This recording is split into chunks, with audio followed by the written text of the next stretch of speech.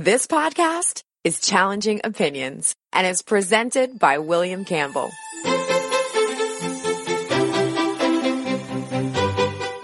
Thank you for downloading the Challenging Opinions podcast for July 2nd, 2018. Libertarians have views that don't always fit easily into a left-wing or right-wing box, although they do seem to often, but not always, gain more favour with Republicans. In this show, I'll talk to a libertarian academic from Harvard about two policies that straddle that divide.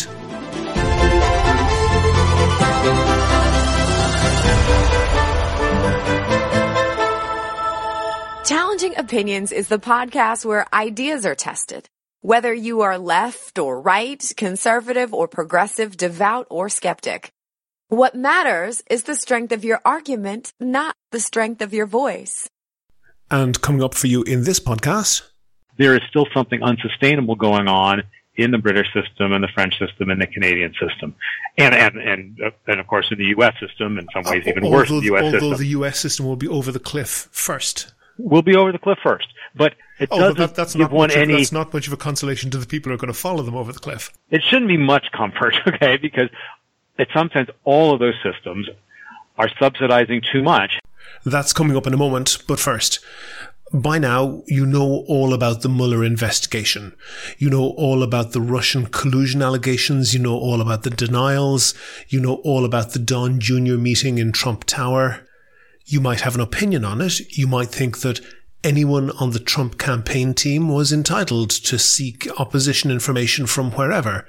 You might think that they were entitled to hear out the Russians who contacted them. You might think that it doesn't matter whether those Russians turned out to be FSB spies, or that the Trump team had no way of knowing that, so you can't hold that against them.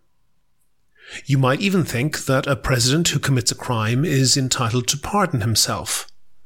You could agree or disagree with any of those positions and still be a loyal American.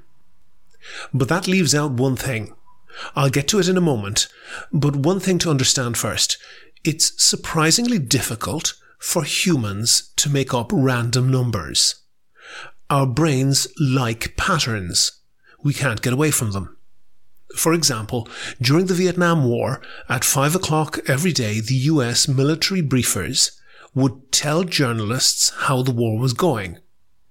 It took a long time for the journalists to notice that the number of enemy dead in any given week never ended with the figure 0 or 5. Never 65 people killed, it was 64. Week in, week out for several years, the enemy dead was never 60, it was 59 or 61 or 71. Needless to say, the military were lying. In trying to pick random, precise-sounding numbers, they chose a pattern that was vastly improbable. There are a lot of mathematical tools that clever people can use to analyze large volumes of data and see if that data is really coming from the source that it claims to be from. There's a BBC programme that I'm a fan of. You might have heard me mention it before. It's called More or Less. It's a nerdy programme about statistics. They took a look at the Russian presidential election a while back. They didn't report on the politics. They used those sort of mathematical tools to test whether the election results were real or not. And they discovered two things. The first was that there was massive electoral fraud. Don't look so shocked. And the second thing is that even without the fraud, Vladimir Putin would have easily won anyway. So why the cheating? Because Putin craves the legitimacy that a high turnout would give him. That tells us something about him. He wants to be seen as legitimate. He craves approval. I thought about this when I heard another BBC programme last week. This was a major expose, major in the UK anyway. It centres on political spending in the Brexit referendum in 2016, specifically spending on consultancy and Facebook ads from Cambridge Analytica. They were up to their necks in that referendum, but the thing is that in the UK they're pretty strict about spending limits in elections.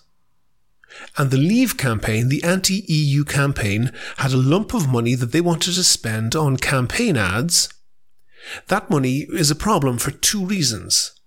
The first problem, they'd already hit their spending limit, so they laundered the money through a small Northern Irish political party called the DUP that was also supporting the Leave campaign. That's a big problem for them now, but I'm not so interested in the problem of where the money went. The real thing is where the money came from.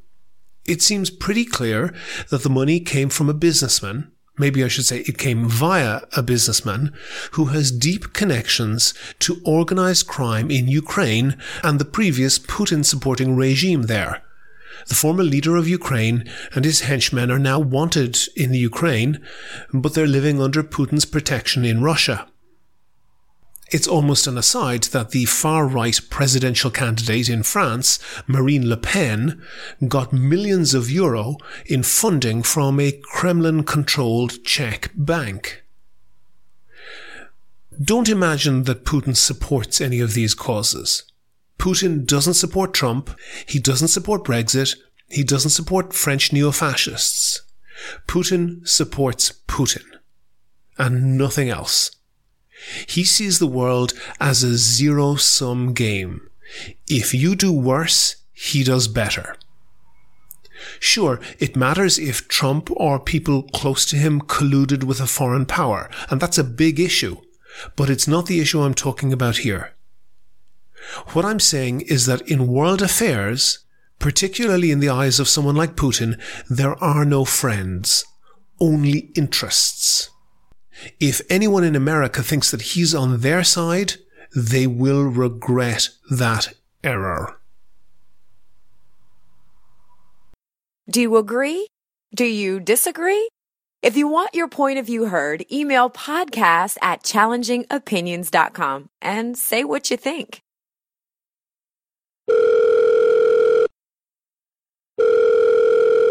On the line now, I have Jeffrey Miron. He's a senior lecturer and director of undergraduate studies at the Department of Economics at Harvard. He's also the director of economic studies at the Cato Institute. And Jeffrey, I think it's fair to say you're a libertarian. You believe in the minimum possible amount of government interference. And you've written about two aspects of that, one with healthcare and one with drugs policy. I want to move on to drugs policy in a minute.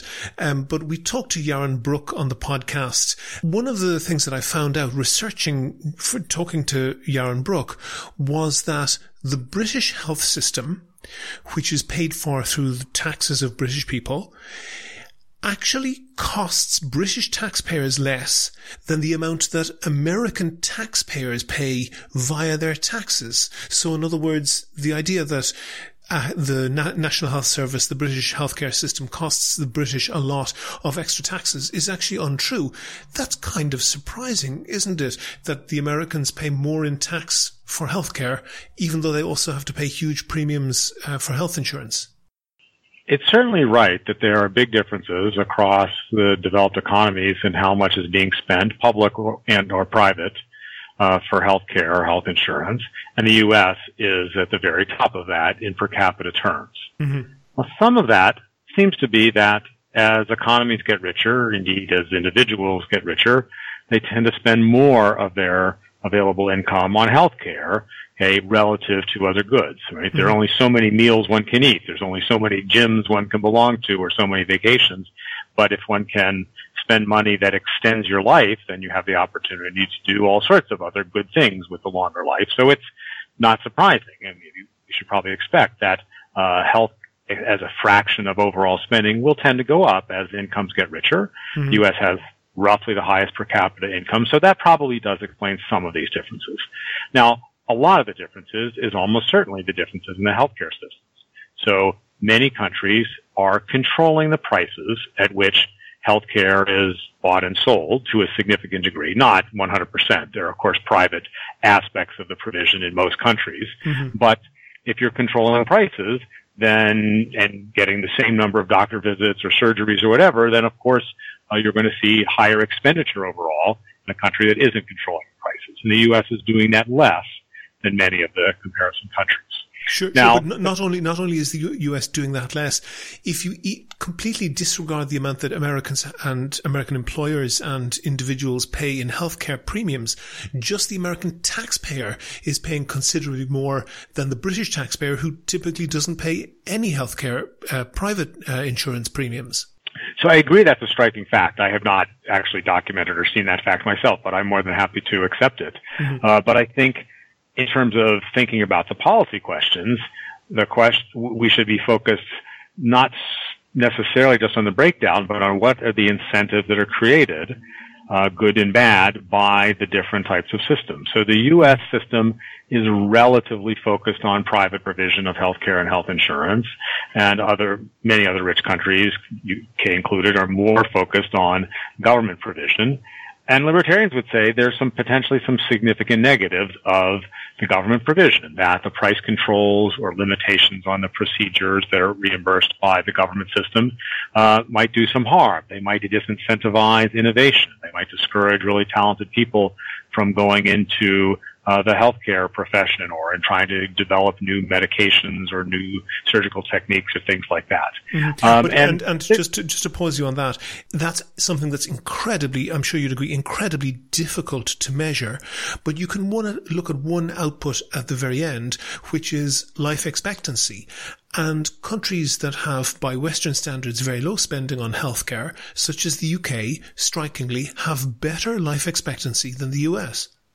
I agree, and that's definitely a challenge for the view that the private provision is better. We are spending more and getting, depending on exactly which metric, similar outcomes or even worse outcomes, as you suggested. So that seems like a really rotten deal.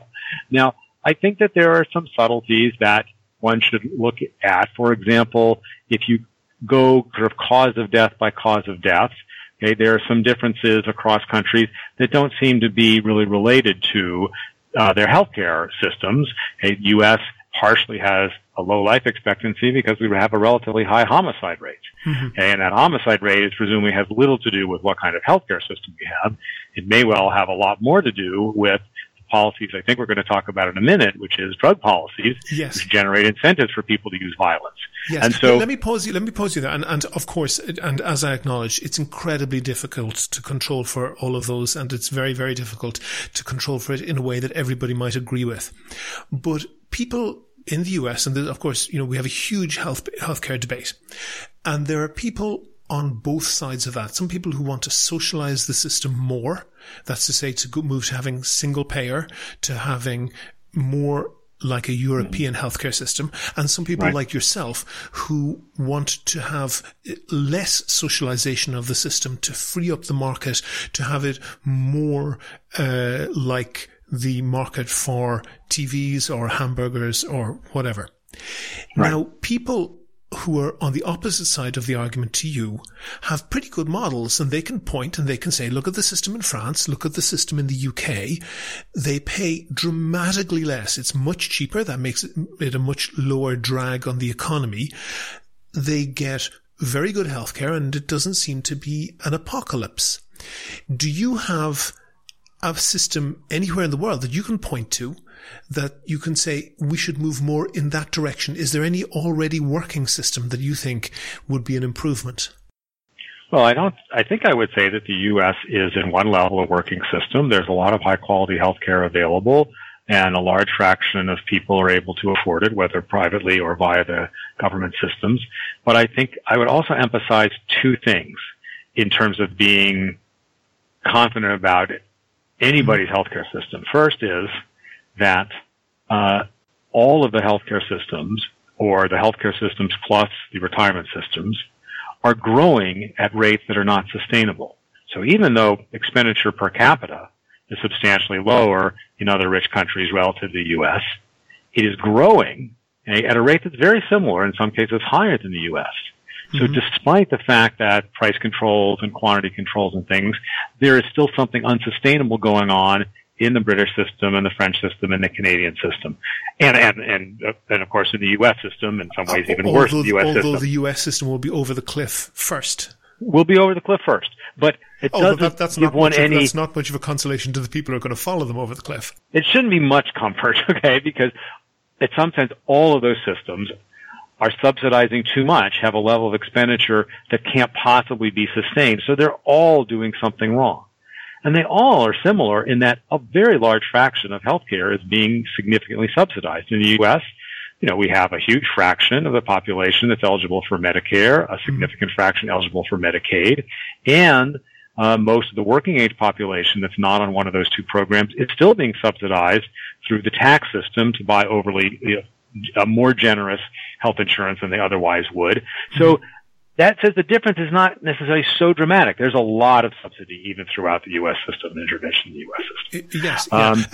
Both the UK and the US spend about 7% of their total GDP on taxpayer-funded healthcare, and that's not even taking account of the fact that, of course, the US has a considerably higher GDP than the UK. So if you compare it on dollar amounts rather than percent of GDP amounts, then the US looks even more expensive. But I want to press you on one thing. There are huge difficulties in the US healthcare system, not least people finding themselves without insurance, not least people going bankrupt because they get leukemia or they get some other long-term chronic serious disease. In Europe, that's literally unheard of. The number of people who go bankrupt because of the healthcare that they need is zero. So that's true, but the fact that those people don't go bankrupt doesn't mean someone didn't pay. Oh, for sure. Someone else paid. Yes, but the system that they have we should be asking, down the price. In addition to asking about the insurance, but if insurance presses down the price too much, you can define too much in a second, then it's going to eliminate the supply. It's going to discourage innovation. That doesn't appear to be the case, given that people in France, people in the UK have a longer life expectancy. Now, of course, I agree with you. There are a lot of confounding factors there, but it certainly doesn't press down the price to such an extent that there's a visible problem coming from that. Well, not so far and not in visible ways, but also, and this is the other point I wanted to make, we've been living in a world where there is one large economy, and to some extent there are non-regulated or substantially unregulated, not less subsidized parts of all of the major economies where one can make a lot of profit. One can try to charge market prices. One does face significant incentive for innovation in the production of medicines and equipment and surgeries and things like that. If you have the U.S. and if other countries go even further than they've gone in completely trying to reduce the profit motive in trying to control the expenditure in the ways that they're doing. My fear is that you will then get much less of the innovation. And the innovation isn't just affecting the U.S. The innovation is clearly spilling over in various ways to all countries. Okay? And that would be a huge negative for the world. I want to make sure it's clear for listeners, and I tend to agree with you on this point. There is a danger that, for example, if healthcare is that much cheaper in the UK or other European countries, then there's a danger that doctors from those countries will say, hey, I can double my salary or make 5 times my salary if I move to the US, and then you create a lack of supply in those countries. But if taking a God's eye point of view, hold on for a second, Jeffrey, taking a God's eye point of view, that those huge healthcare premiums that people in the US are paying, they feed into inflation right down the market, such that if you want to go to medical school, even I'd be almost afraid to ask you how much a medical degree at Harvard is likely to cost somebody who's paying full whack. But the bottom line is that, you can come out of even a reasonable university with many hundreds of thousands of dollars of debt that is feeding into inflation in, for example, claims, liability claims, medical insurance. And there's an awful lot of people down the line getting very fat off those very high healthcare costs.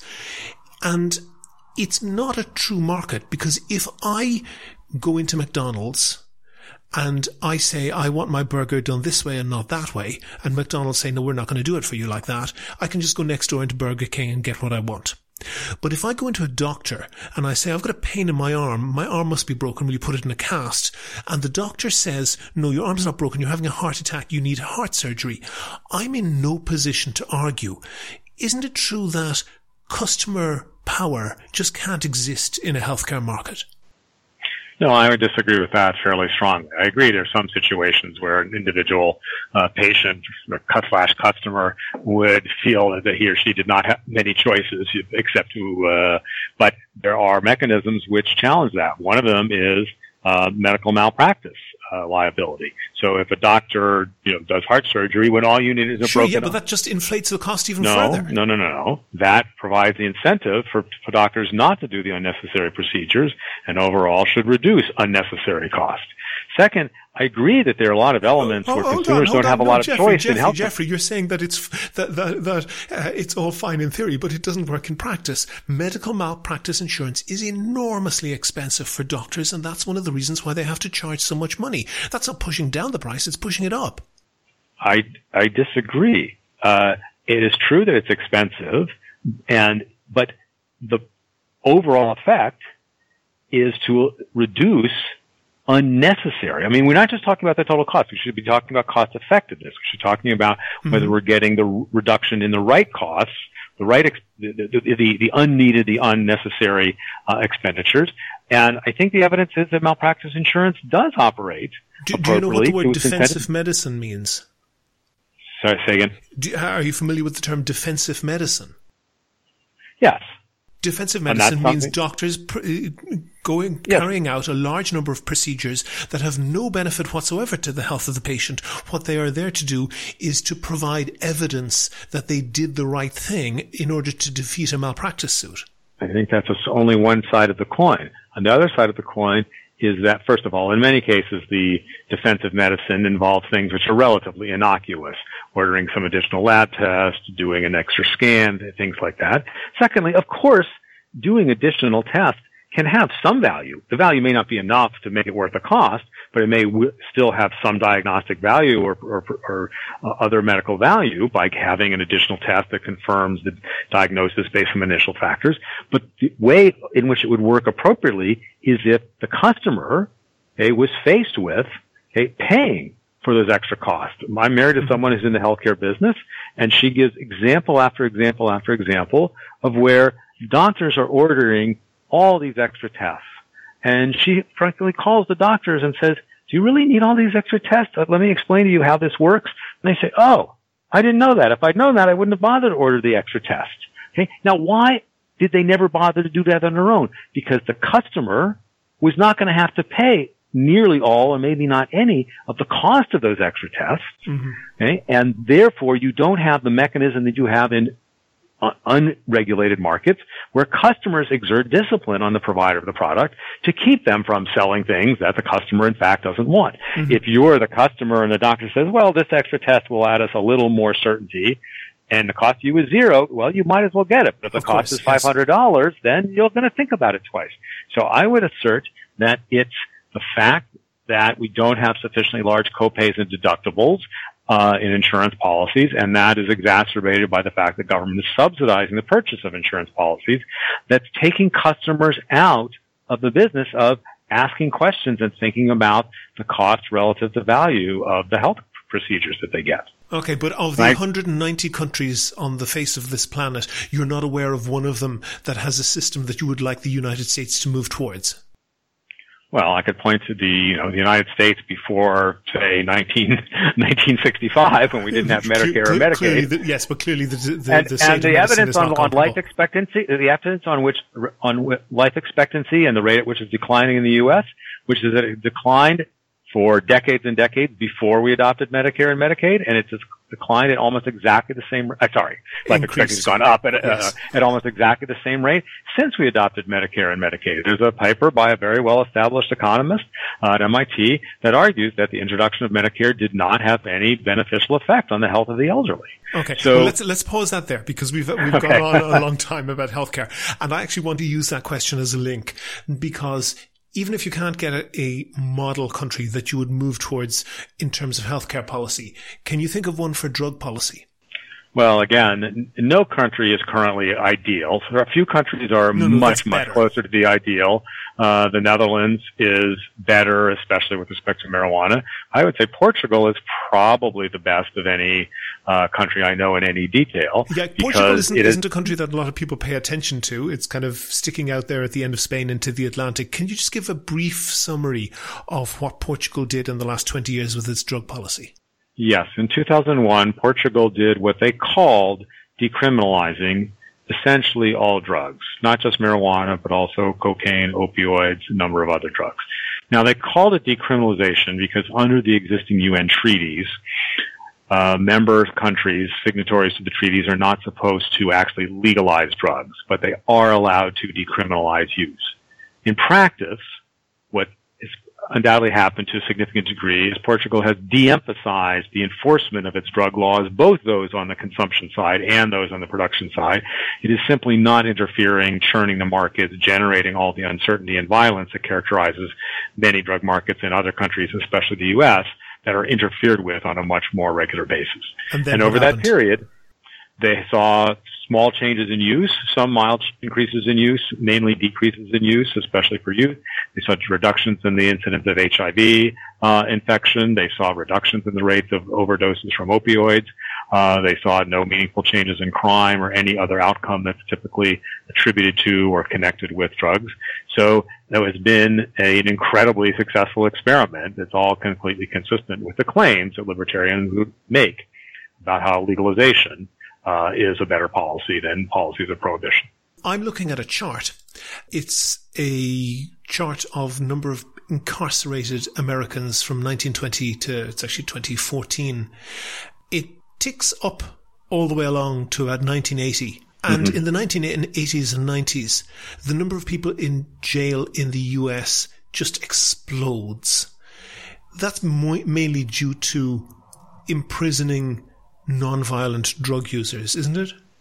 That's an overstatement. There are certainly some non-violent drug users who are being incarcerated.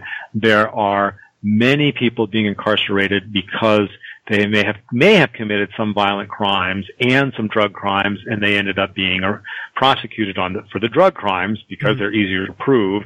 And so it's not entirely right to think that they're non-violent. But even if you took all drug prisoners in the U.S. system, you would get something like 20 to 25% averaged over the last 30, 40 years. So some of the claims about how incredibly excessive the drug incarceration has been in the U.S. are overstated. It's huge. It's a lot of people, and in my view, almost all of it is misguided, but it's not the whole story. Now, some other people are incarcerated because of drug prohibition, even though they're not there for a drug crime. They may have committed violence and fighting over drug territory. They may have committed some sort of property crime to afford a drug habit. They may have violated their parole by having smoked marijuana and then sent back to jail even though their original charge had nothing to do with drugs whatsoever. So it may well be that a substantially higher fraction than that 20 to 25% you could attribute to drug prohibition. And of course, you also have perhaps more crime of other kinds because the police are focused on enforcing drug crimes instead of trying to deter murder, robbery, rape, and those kinds of crimes. Sure. I want to just convey this scale of increase just a little bit. And the chart that I have here, it's the US state and federal prison population. So this doesn't count county jails and so forth. So this is just the state and federal prison population. That's typically where people convicted of drug-related crimes go. Up to about between about 1925 and 1980, the number of people in that prison system goes from about 100,000 to about 200,000. Since 1980, it has gone up 8-fold. So 1925 to 1980, it doubles. 1980 to today, it goes up 8-fold. That's an enormous increase. It is an increase that is clearly tragic in many people's lives. It contributes to youth delinquency in the sense that you have a huge number of children growing up without fathers because they're in prison. It makes those millions of people who go through that system almost unemployable at least in any real sense. Isn't something insane going on here?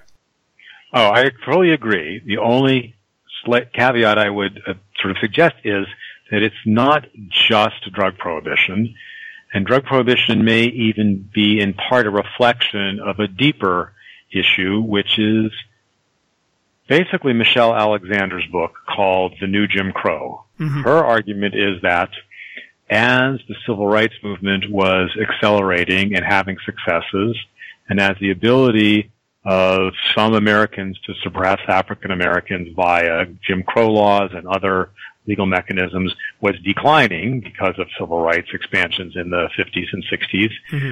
They ended up trying to find a new way to suppress African Americans, and that new way to suppress African Americans was the drug laws. Mm-hmm. As you know, the drug laws and those prisoners that you've just been describing are highly disproportionately people of color, African American, Hispanic, and so on. And even though drug use it's also worth noting, Jeffrey, that when you do non-criminal surveys, drug use amongst white people and black people is almost indistinguishable. There doesn't seem to be any particular different, there's no pattern that differs by race. But when you see who's sent to prison, it is overwhelmingly African Americans. No, and so there are multiple things which could be explaining this huge increase in incarceration, which we couldn't easily sort out. Some combination of the adoption of drug prohibition, some combination of some increase in the repressiveness of such social attitudes or their taste for punishment broadly, or as exhibited by three strikes laws, or some interaction where this fear of the baby boom generation, the fear of African Americans having more legal rights and more wealth and more political access and all that led to using whatever means were available, such as the drug laws, as a way to push back against the expanded freedom that African Americans were beginning to be able to enjoy in that period. The U.S. libertarian movement, which I think you are part of, has been very successful in influencing conservative Republican policy in terms of healthcare, much more than in terms of drug crime. Why do you think that is?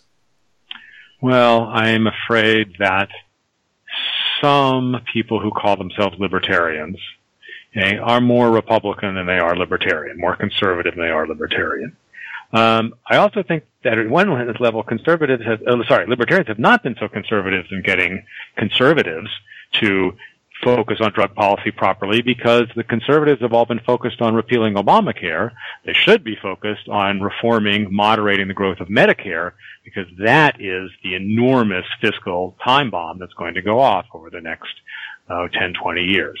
So libertarians are trying very hard to change conservative views and to focus on the program, which is the single most expensive and growing the fastest, and we've been very ineffective on that, unfortunately. Jeffrey Miron, Senior Lecturer and Director of Undergraduate Studies at the Department of Economics at Harvard, also Director of Economic Studies at Cato Institute. Thank you very much for talking to me. My pleasure. It was lots of fun. Never miss a show. Follow @ChallengingO on Twitter and like Challenging Opinions on Facebook for updates on each show's contents. Go to the website for sources and links to Jeffrey's books and articles. And while you're there, please like the show on Facebook, follow @ChallengingO on Twitter, and follow Jeffrey Miron @JeffreyA.Miron, and get in touch with me if you can suggest a guest or topic for a future show. Also, you can find out how to subscribe to the podcast for free on your computer, your phone, or by email. It's all at www.challengingopinions.com. And I now have a Patreon account, so if you'd like to support the podcast, I would really appreciate that. All the details are on the website. Coming up next Monday, that's July 9th, I'll be talking to someone on the opposite side of the marijuana debate, Dr. Ed Gogek, who's a psychiatrist and a specialist in addiction. The Challenging Opinions podcast is produced and presented by me, William Campbell. Thank you for listening.